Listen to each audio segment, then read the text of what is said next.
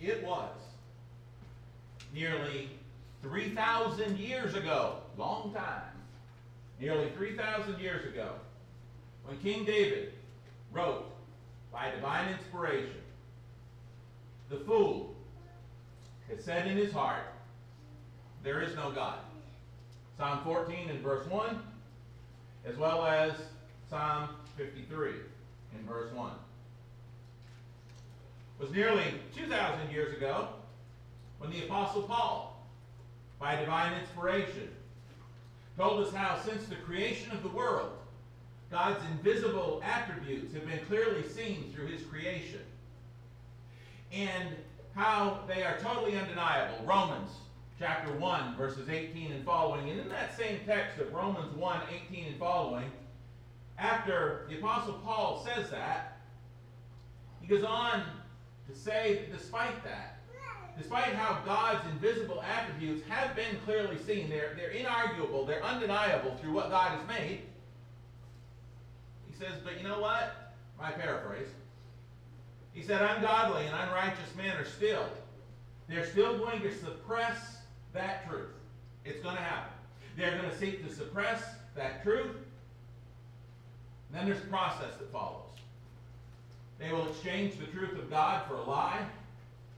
They will become futile in their thoughts. They will become foolish in their sin-darkened hearts because they no longer choose to allow the light of the knowledge of God to shine in their hearts. And then finally he says they'll profess to be wise, having done all of this.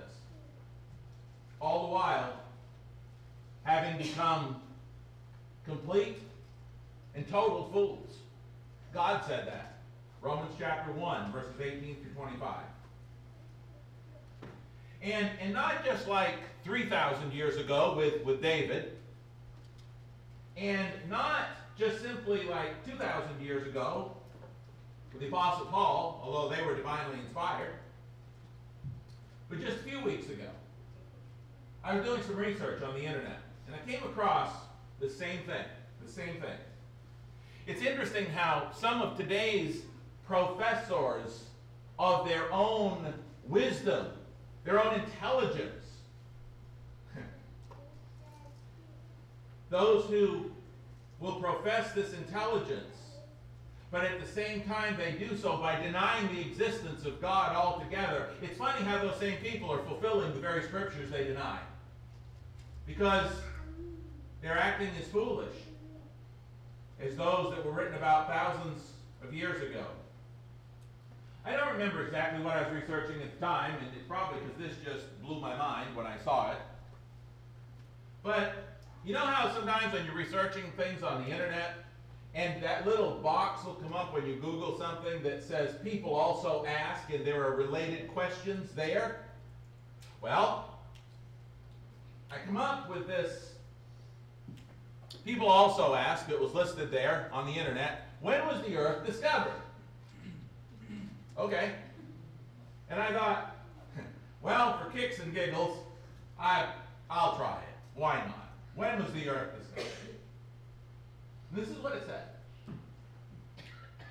Earth formed around 4.54 billion years ago. Approximately 1/3 the age of the universe by accretion from the solar nebula.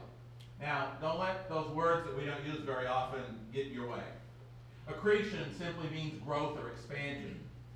Solar nebular is the interstellar gas cloud. In other words, fancy words for the Big Bang.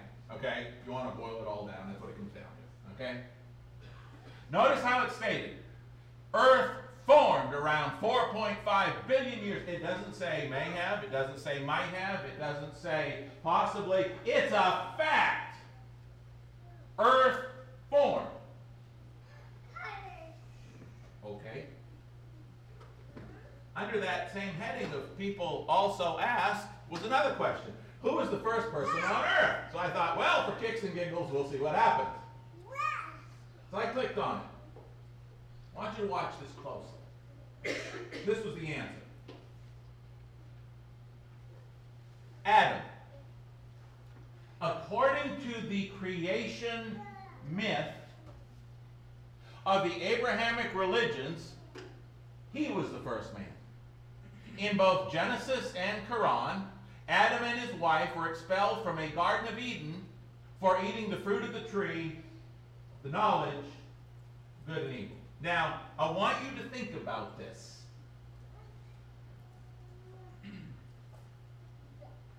Did you notice their wording? Did you notice back when they were talking about the earth being 4.54, it was a fact. Earth formed. Boom. Not according to the theory, according to what we've come to believe, according to it's a fact, boy. But did you notice that this is worded according to the myth of the Abrahamic religions? Adam was the first man. It went on to say, in both Genesis and Quran, Adam and his wife were expelled from a Garden of Eden for eating the fruit of the tree of the knowledge of good and evil. I thought it was interesting. Did you notice it doesn't say the Bible? Lists the Quran as a book, but it won't even mention the Bible. In both Genesis and Quran, Adam and his wife were expelled from not the Garden of Eden, some Garden of Eden. And I thought, wow. This is the world that our young people are growing up in. They get on the internet to research something, and right off the bat, they're hit with everything you believe is a myth. It's not true. The fact is, billions of years, really? But that's the world they're growing up in. Now, over the past few weeks and months, I have made several different mentions of some of the medical and scientific facts and instructions contained in the Scriptures. Facts and instructions which mere mortal men at the time they wrote them had absolutely no natural way of knowing. They had no natural way of discovering. Technology had not advanced enough for them to discover the things that they wrote. They themselves, mankind himself, did not discover for hundreds and in some cases thousands of years later, after these men wrote about certain things. Man took thousands of years into the future to actually figure out why. I've talked about medical and scientific facts and instructions and observations that prove beyond any shadow of even the slimmest doubt of the most foolish of fools that God exists. That His Bible, His Word, is divinely inspired in every single word. Medical and scientific facts in the Bible that were written thousands of years, in some cases before man had any way of knowing the truth about them, that could have saved hundreds and in some cases thousands of lives during that time if people had just listened to God. Don't forget that when we conclude tonight's service, by the way. Scientific facts that could have saved hundreds of thousands of lives had people only paid attention to them. Things like, and my favorite, the one I always go to, my go-to. Everybody's got a go-to verse, right? My go-to on this. I love it, especially where Columbus Day just was. In Isaiah 40 and verse 22, Isaiah said, God sits enthroned above the circle of the earth. 2,000 years before Columbus sailed the ocean blue in 1492, and everybody thought the earth was flat, or that was the prevailing thought at least. 2,000 years before that, God said, hey, the earth's round, folks. Boy, that's my favorite. But I've mentioned others. In a sermon back on August 16th, I discussed at length how in the mid-1800s, so-called labor fever was killing pregnant women by the thousands in Europe. If I remember the figures correctly, it was six out of every. See, I don't remember the figures exactly, but it was. I think it was 6 out of every 100 or 18 out of 100. But there was a lot of women that were dying from labor fever. The vast majority of which their lives could have been saved if physicians had only trusted and obeyed God's instructions in Numbers chapter 19. Verses 11 through 19, which was written 3,000 years or so before they could have had any clue why. You might remember the sermon where it talked about washing their hands under running water, and we had these doctors that were performing autopsies and then going and performing, they were going to these pregnant women, and they were checking on them, and it was like they didn't wash their hands in between, and so the transfer of germs And so in the mid-1800s, one doctor finally got the bright idea, hey, maybe we have to wash our hands. You think? God said that 3,000 years earlier and basically gave a prescription for lye soap, as it were. In Numbers chapter 19, 11 through 19. They had no clue back in Numbers why they were supposed to do this. But folks, it's about obedience. It's not about why. Sometimes God says things that we don't understand why he says them, but God's got his reasons, and we need to do them. Because God's smarter than we are. If God's not smarter than we are, then why are we here? It's not about why, it's about obedience. In that same lesson, I chronicled how in the late 1700s, Norway, the country of Norway, was struggling with a leprosy epidemic. A leprosy epidemic of incredible proportions.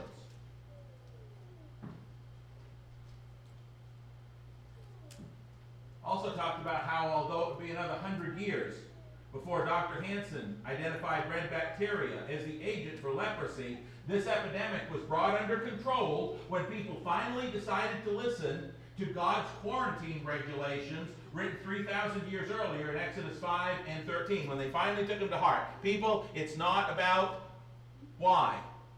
It's about obedience. When God says do it, he's got his reasons. Do it. Let me add to that just this one.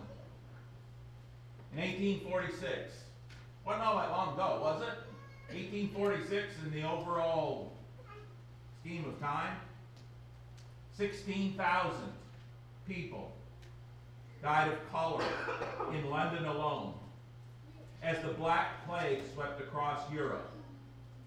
Most of those lives could have been saved if people had only trusted and obeyed what God had said 3,300 years earlier in Deuteronomy chapter 23, 12 and 13. Because in God's great love, he had instituted instructions that would have prevented just such outbreaks.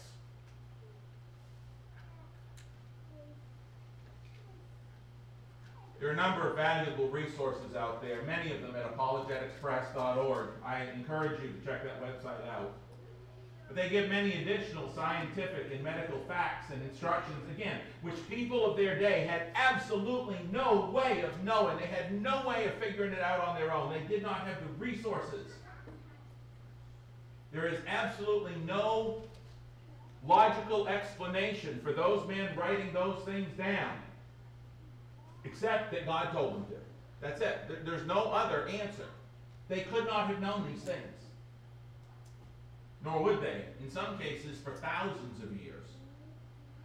And that all proves, once again, the point of this morning's and tonight's lesson. It proves the eternal existence of God, and it proves the divine inspiration of the Scriptures, that God inspired every word, that God told them these things in advance. And I hope that every one of our young people in particular take notes, and probably you're going to have to go back over the live stream this morning, because there's a lot of facts going to come at you here real shortly. And I hope as you go on and you advance in high school, or as you advance into college, as you advance in your life, I hope that you never forget some of the things you're going to see this morning. When people tell you that God does not exist, when people tell you that the Bible is outdated, when people tell you all of those things, I hope you never forget some of these facts that you're going to hear this morning. If I may read to you from a couple of paragraphs Brother Kyle Butt has written, that is posted on the Apologetics Press website. Please listen.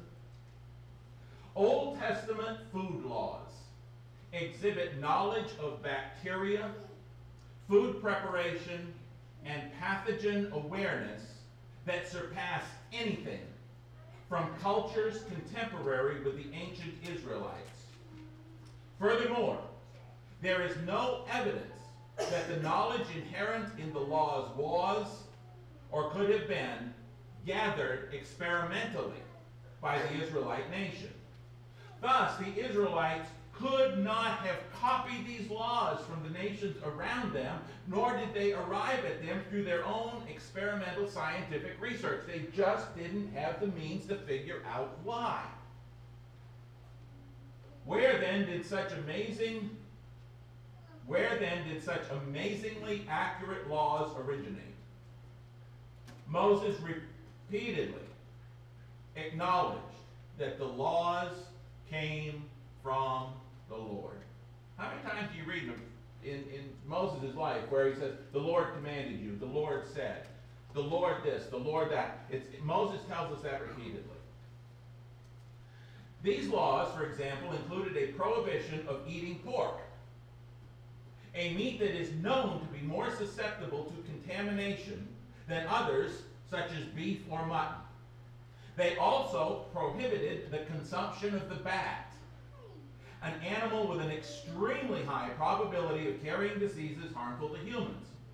The fact that animals in the water had to have scales and fins, this is a big one. The fact that animals in the water had to have scales and fins to be eaten would have helped the Israelites avoid bacterial-laden oysters and poisonous or venomous fish, such as the blowfish and the lionfish. In addition, warnings against handling and eating reptiles would have cut down on the spread of salmonella, since the vast majority of reptiles carry that bacteria. Now let me expand just a little on a few of these. In another extended application on that same website, this is something I didn't know. I knew it was dangerous, but I didn't know it was this dangerous. The blowfish can contain toxin in its ovaries, liver, and other organs that is highly potent and deadly. This toxin, called tetrodotoxin, I knew I could do it. This blows my mind. This toxin is thought to be 1,250 times more deadly than cyanide. Apologetics Press website, check it out. 160,000 times more potent than cocaine. Tetrodotoxin, look it up. A tiny amount of it can kill 30 grown adults. This is in the blowfish. But you see, with God's prohibitions, the blowfish wouldn't have been eaten. The Mosaic instructions concerning edible fish would have helped the Israelites avoid the dangerous blowfish, as well as danger posed by eating other toxic sea creatures, such as certain jellyfish, sea anemones, and octopi. God knew what he's talking about. God told them, don't eat these things. Here's what you can eat, here's what you can't. They had no way. They didn't have a way to discover this short of God telling them. A 12-page FDA tract warns, oysters are sometimes contaminated with the naturally occurring bacteria Vibrio vulnificus, which cannot be detected by smell or sight. They look like other oysters. Can't tell if they got it or not. Eating raw oysters containing Vibrio vulnificus is very dangerous for those with pre-existing medical conditions. He goes on in that report to say 50% of people with pre-existing health conditions who eat those oysters infected with that die. But God's prohibitions on what to eat and what not to eat would have prevented them from coming in contact with them at all. Turn to me in your Bibles this morning to Leviticus chapter 11, please. Leviticus 11.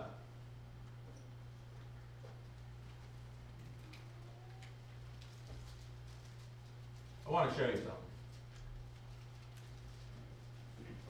Leviticus chapter 11. After listing clean animals, in other words, the ones they could eat, and unclean animals, the ones they couldn't eat, in Leviticus 11, I want us to notice particularly, and you can read the whole chapter later, but I want us to notice particularly for our thoughts this morning, what God lists as unclean animals that they were not to eat, beginning at verse 29. Look at verse 29. These also shall be unclean to you among the creeping things that creep on the earth: the mole, the mouse, and the large lizard after its time, the gecko, the monitor lizard, the sand reptile, the sand lizard, and the chameleon. Now, you can certainly see as you look through that list that alligator would be included, large sand reptile, those sorts of things. These are unclean to you among all that creep. Whoever touches them, now watch this, whoever touches them when they are dead shall be unclean until evening. Anything on which any of them falls when they are dead shall be unclean. Whether it is any item of wood, or clothing, or skin, or sack, whatever item it is in which any work is done, it must be put in water, and it shall be unclean until evening. Then it shall be clean. Now, notice that. And then notice this. Another excerpt from Brother Kyle Budd at Apologetics Press. In summarizing a 2003 CDC report, Leon McLeod noted this: as high as 90% of reptiles, 90% of reptiles are natural carriers of Salmonella bacteria, harboring strains specific to reptiles without any symptoms of disease in the reptile. You know how today we can be carriers of COVID, right, with no symptoms and all of those sorts of things, asymptomatic? Well, up to 90% of reptiles are known to carry salmonella with no visible effects. You can't look at this crocodile and say, wow, he's got salmonella. There's no way to tell. There's no difference. It doesn't hurt them. There's no symptoms. In light of such evidence, Brother Butt continues, the prudence of the Mosaic prohibition to eat or handle reptile carcasses is clearly evidence. Of further interest is the fact that reptilian salmonella contamination can occur without even touching a reptile. In other words, you've got this reptile that's got salmonella. You don't have to actually touch the animal to get it from them. There's other ways to get salmonella from this reptile without ever touching the reptile. He continues. If a person touches something that has touched a reptile, the bacteria can spread. The Association of Reptilian and Amphibian Veterinarians made this statement: Salmonella bacteria are easily spread from reptiles to humans. Humans may become infected when they place their hands on objects, including food items, that have been in contact with the stool of reptiles in their mouths. Think about that. And so when you compare what they just said, that if you touch something that has come in contact with the mouth or the stool of a reptile, and you touch this later on, you can still get salmonella. You don't have to touch the animal. When that statement is compared with the instructions in Leviticus 11, verses 32 through 47, the astounding accuracy of the Old Testament regulation is again confirmed. Let's look again, right here, in just a few verses in Leviticus 11, verses 32, which I already read, through verse 34. Look at it again. Anything on which any of them falls, that is, these reptiles, when they are dead, shall be unclean, whether it's an item of wood or clothing or skin or sack, whatever item it is in which any work is done, it must be put in water. If one of these dead reptiles falls on something, it's unclean. Don't touch it. Why do you suppose God said that? Well, as we've discovered as recently as 2007, well, it's because you can get salmonella if they've touched it and you touch it. That's why. But of course, they didn't know that 3,000 years ago, but God still told them. And it shall be unclean until evening, then it will be clean. Any earthen vessel into which any of them falls, you shall break. And whatever is in it shall be unclean. If they fall, if these lizards, geckos, all these things, if they fall into this cooking pot, you got to get rid of it. Why? Because salmonella could have gone throughout families, wipe people out. Verse 34, in such a vessel, any edible food upon which water falls becomes unclean. Any drink that may be drunk from it becomes unclean. Everything on which a part of any such carcass falls shall be unclean. Whether it's an oven or cooking stove, it'll be broken down, for they are unclean and shall be unclean to you. Wow, we have an awesome God. We have an awesome God that loves us so much that He is going to do everything in His power to write down everything we need to know to protect us from the evils of this world, long before we have any idea as to why. I want to take you to some other examples of godly wisdom The men in the Bible had absolutely no way of knowing, short of direct and divinely inspired knowledge when they wrote them. And I want you to look as we compare the dates when the following scientific facts and principles were finally discovered by man, as opposed to when God originally informed us in some form or fashion about them. Here we go. According to one chart that I ran across, and again, I'm going to go really fast with these. Go back and watch the live stream later if you need the notes. According to one chart I came across, it was in the 1400s that science finally determined, I don't know how they did it, that humans were the last living thing created. 1400s. Something that God's faithful had known for a fact since the creation account of Genesis. We knew by reading Genesis who the last thing created was, didn't we? I mean, that's common knowledge. Man finally figured it out about 500 years, 600 years ago. Really? That chart went on to say, it was in the 1500s that science finally got around to discovering that certain animals carry diseases harmful to man.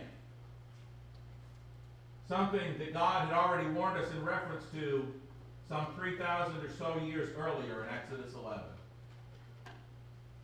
Wow. You want to tell me again that God doesn't exist? You want to tell me again that the Bible is not God's divinely inspired instructions? You really want to go there? Internet, you really want to tell me that the Abrahamic religions, that Christianity in particular is a myth? You really want to go there in light of the evidence? I don't think so. Not in my house.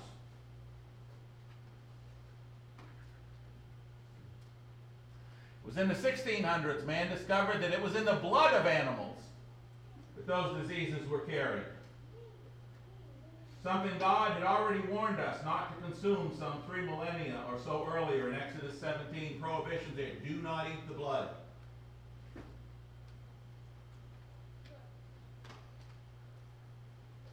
It was in the 1600s also that science discovered the water cycle. Y'all know what I'm talking about, right? The rains come down, the evaporated, whole water cycle, right? It took until the 1600s that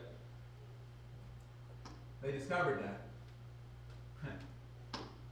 Something that King Solomon, through divine inspiration, already informed us of about 2,400 years before that in Ecclesiastes 1:7.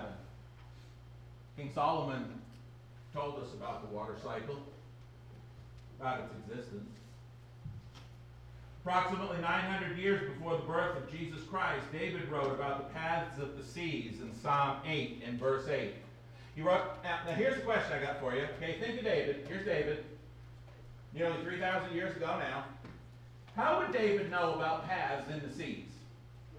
I want you to think about that. You know, the Americas weren't discovered until, 1400s by Columbus, as far as Europeans are concerned. So my point is, how would David, way back then, nearly 3,000 years ago now, how would he know about currents in the seas? How is that possible? You want to know how it's possible?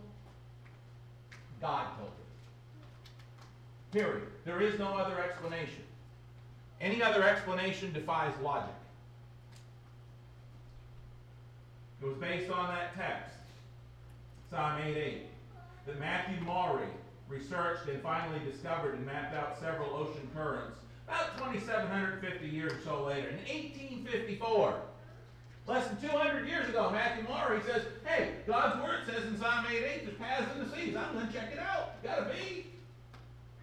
And many of the currents and the way that the water moves in the oceans, Matthew Maury is responsible for charting, or at least beginning that charting thereof, because he read Psalm 8 and verse 8. He said, God said it's got to be. Boy, I wish more people had that attitude.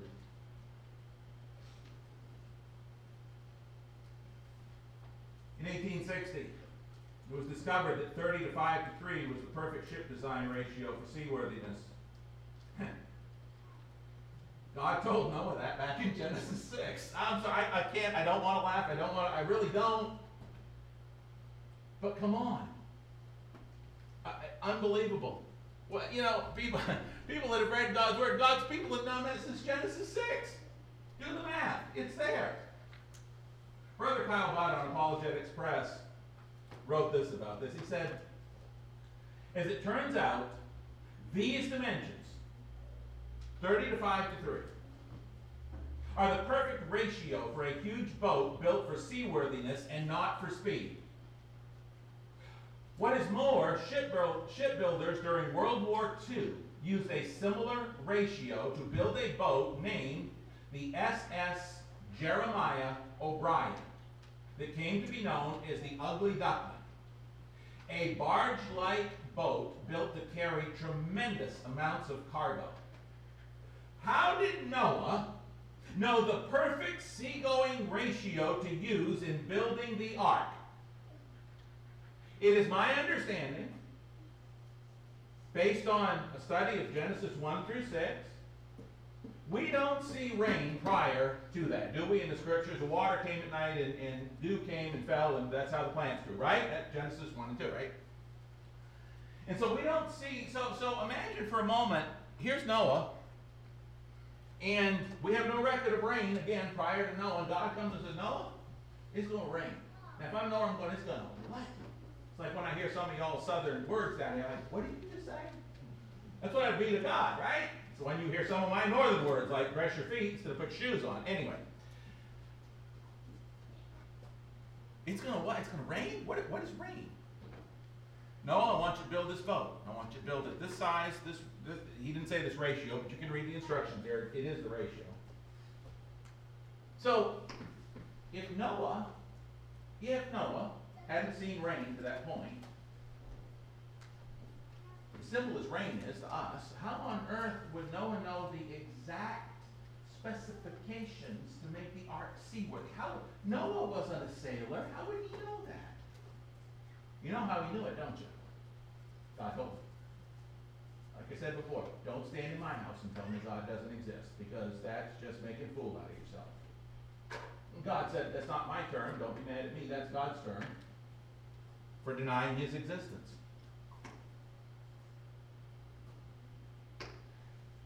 Modern shipbuilders had many generations of shipbuilding knowledge to use, but Noah's was the first of its kind ever recorded. And finally, this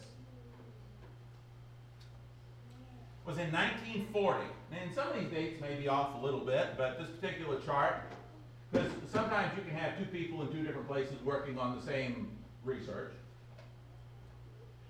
was in the 1900s, 1940, that science finally discovered, wow, we made this great discovery. There's an infinite amount of stars. We can't count all the stars. Wow. Really?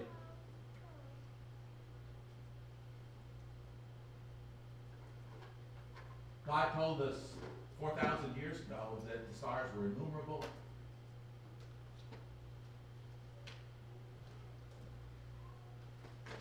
Brother Kyle Butt's conclusion to an article entitled Science in the Bible on Apologetics Press says this: the challenge is a simple one. If ancient humans authored the Bible, it would be filled with all the baggage and mistakes that come with being human. We would find some accurate information, but a noticeable amount of inaccurate information. Due to the rate at which scientific knowledge increases, a book as old as the Bible should be filled with scientific statements that are outdated and have been proven false. Listen, how many times in our schools have the history books been rewritten? How many times have the science books been rewritten? Because something that was believed in 1930, they found out was wrong and had to change it in 1950. And I'm just pulling dates out of the air here just to make a point. I'm not referring to any specific thing. But they keep being updated. And you know how fast technology's advancing, right? I mean, you buy a new phone today and tomorrow it's going to be... When I bought my new flip phone, man, it was good. I'm just saying. We know how, as we continue to gain more knowledge, we know how things get outdated. But listen again to his statement. Due to the rate at which scientific knowledge increases, a book as old as the Bible should be filled with scientific statements that are outdated and have been proven false. That is not what we find. Instead, we find a series of 66 books that are thousands of years old, that contain a depth of scientific accuracy that has never been seen in any ancient writing, period. Not only are scientific mistakes completely absent from the Bible's pages, but the writers often exhibit an understanding of the world that was unavailable by human wisdom or understanding at that time. The ancient psalmist, speaking of God's word, wrote in Psalm 119 and verse 160, "The entirety of your word is truth, and every one of your righteous judgments endures forever." His assessment was exactly right, from the largest of ships to the tiniest of germs. So ends Brother Kyle Butt's conclusion to his article, Science in the Bible. Now, with everything that I've said in mind this morning, it is no wonder, therefore, that the old King James Version, the King James Version of the Bible, says this in 1 Timothy chapter 6, verses 20 and 21. Young people, please listen. 1 Timothy 6, 20 and 21 in the King James Version of the Bible reads as follows. "O Timothy, keep that which is committed to thy trust, avoiding profane and vain babblings, and oppositions of science falsely so called, which some professing have erred concerning the faith." What's his point? Listen again. He says, avoid these foolish babblings. Avoid them all, of science falsely so called. What is science falsely so called? It's any science that says God doesn't exist. You know what real science is? If that's science falsely so called, you know what real science is? Real science is simply the discovery of what God created and how it works. That's real science. It's us finally coming along hundreds of years later, if not thousands of years later, and saying, "Hey, I know how God did that now. I know why God said that now. Red bacteria, that makes sense. That's why he said quarantine all those years ago." That's what real science is. So he says, avoid the science falsely so called, which, he says, this is so key, some professing have erred concerning the faith. There may be some of you in this room. Maybe over the age of 20, maybe under the age of 20, but at some point, if you buy into the lie that this earth is 4.54 billion years ago made, and that's a fact. If you buy into some of the lies that you're being told on the internet and other places,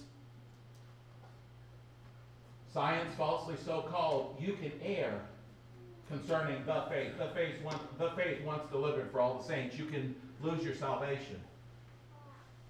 And you don't have to just take a stand over here and say, "Well, the Bible's right."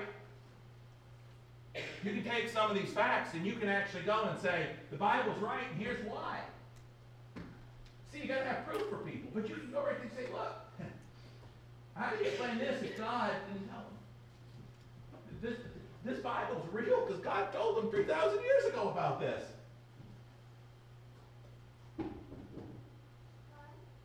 Moses, the man of God,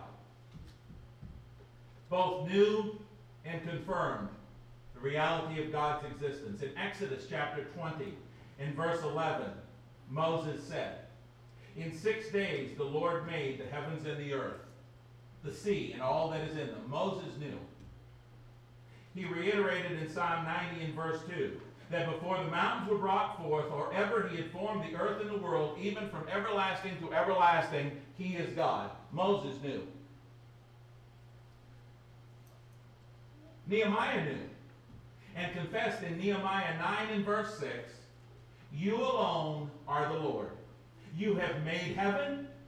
There's no doubt. You have made heaven, the heaven of heavens, with all their hosts, the earth and everything on it, the seas and all that is in them, and you preserve them all. Nehemiah 9 and verse 6. Nehemiah knew. Ethan, the Ezrahite, knew, and he confessed to God in Psalm 89 and verse 11, the heavens are yours. The earth also is yours. The world and all its fullness. You have founded them. King Solomon knew. Proverbs 3:19, Solomon said, the Lord by wisdom founded the earth. By understanding he established the heavens. There was no doubt in his mind. Isaiah knew. In Isaiah 42:5 he described God the Lord, who created the heavens and stretched them out, who spread forth the earth and that which comes from it, who gives breath to the people on it and spirit to those who walk on it. Isaiah knew. Jeremiah confessed in Jeremiah 10 and verse 12 how God has made the earth by his power. He's established the world by his wisdom and stretched out the heavens at his discretion. Adding in Jeremiah 32 and verse 17, Ah, Lord God, behold, you have made the heavens and the earth by your great power and outstretched arm. There is nothing too hard for you. Think about all these men in these different times. They all knew. New Testament. Writer of Hebrews, Hebrews chapter 1, verses 10 and 11 said this. You, Lord, in the beginning laid the foundation of the earth, and the heaven are the work of your hands. They will perish, but you remain. One more, finally, New Testament. Peter knew. In 2 Peter chapter 3, verses 3 through 7, Peter wrote this. Knowing this first, that scoffers will come in the last days, walking according to their own lusts, and saying, where's the promise of his coming? For since the fathers fell asleep, all things continue as they were from the beginning of creation. For this they willfully forget, Peter says, that by the word of God the heavens were of old, and the earth standing out of water and in the water, by which the world that then existed perished, being flooded with water. But the heavens and the earth, which are now preserved by the same word. The only reason we're all still here is because God's keeping us here. The only reason that the earth isn't moving too close to the sun so that we all come out like a charcoal briquette is because God is keeping it that way. The earth is being preserved by the word of God. The moment that God says, that's it, guess what? That's it. End of discussion. But all of these men knew this. Peter continues, they're preserved by the same word, reserved for fire until the day of judgment and perdition of ungodly men. Who are ungodly men? Same ones that Paul described in Romans 1 that we talked about at the beginning. Those who deny the existence and the authority of God. Those who deny and reject the divine inspiration of his word. Those are the ungodly men who will face judgment. They are according to this same God. And again, his word, not mine. You can say to me after the lesson's over, Doug, how can you use the word fool to describe people? I'm just reading the word of God. That's what he says. Okay? Those that deny his existence and authority and the divine inspiration of his word, God called fools. And they will one day have to face his wrath for their foolish denial of his existence, of his power, and of his authority. For it is written, Romans 14:11, as I live, says the Lord, every knee shall bow to me, and every tongue shall confess to God. So the choice this morning for each one of us is incredibly simple. It's a choice we need to make over the entire course of our lives. You watching at home, some of you who've never set foot into a worship service with the Lord's church, some of you here, some of our young people, some of the young people in the church that may hear this from Australia over the next 3, whatever. 2 choices. Just 2. You can choose to buy into man's extremely foolish and eternally fatal denial of God. You can accept their foolish theories, even if they state them as facts. You can accept that what God said is a myth. That's your first choice. You can accept their fatal theories and its statements and science falsely so-called, and spend the rest of your life here as well as your eternity hereafter with those deniers of God. That's choice number one. Choice number two.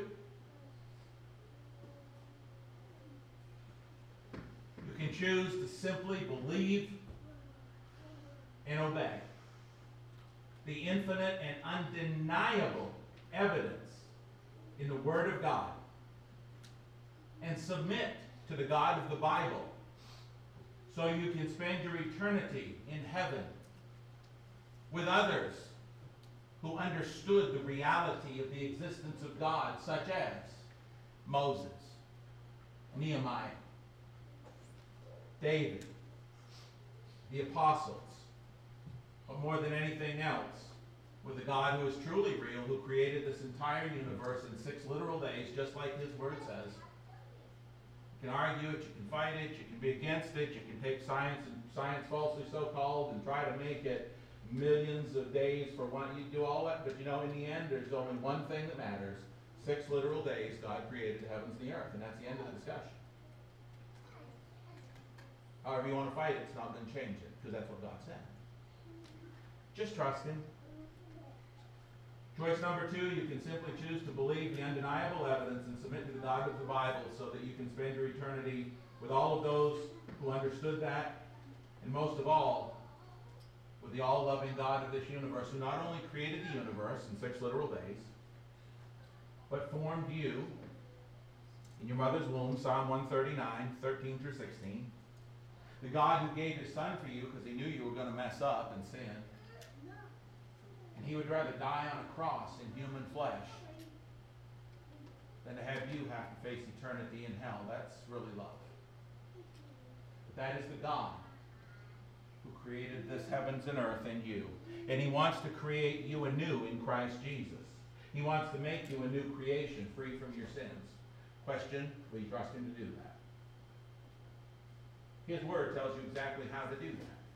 You must be born again with the water and the Spirit. You must hear the gospel. You must believe it. You must be willing to confess Christ. You must be willing to put on Christ in baptism. If you're willing to do that, you can be born a second time, spiritually, created anew in the image of God. If you would do that this morning, we'd love to have you do it. If you're somebody here who needs the prayers of the church, we would also love, as His church in the Bible did, to pray for you, to love you, anything we can do to help you get close to this incredible God and Creator. But as you leave this building this morning, don't you ever forget to deny His existence, especially based on the facts that are in His Word, is the most foolish thing you can do according to that God Himself. If you have a need, will you please come to the front as we stand and as we sing.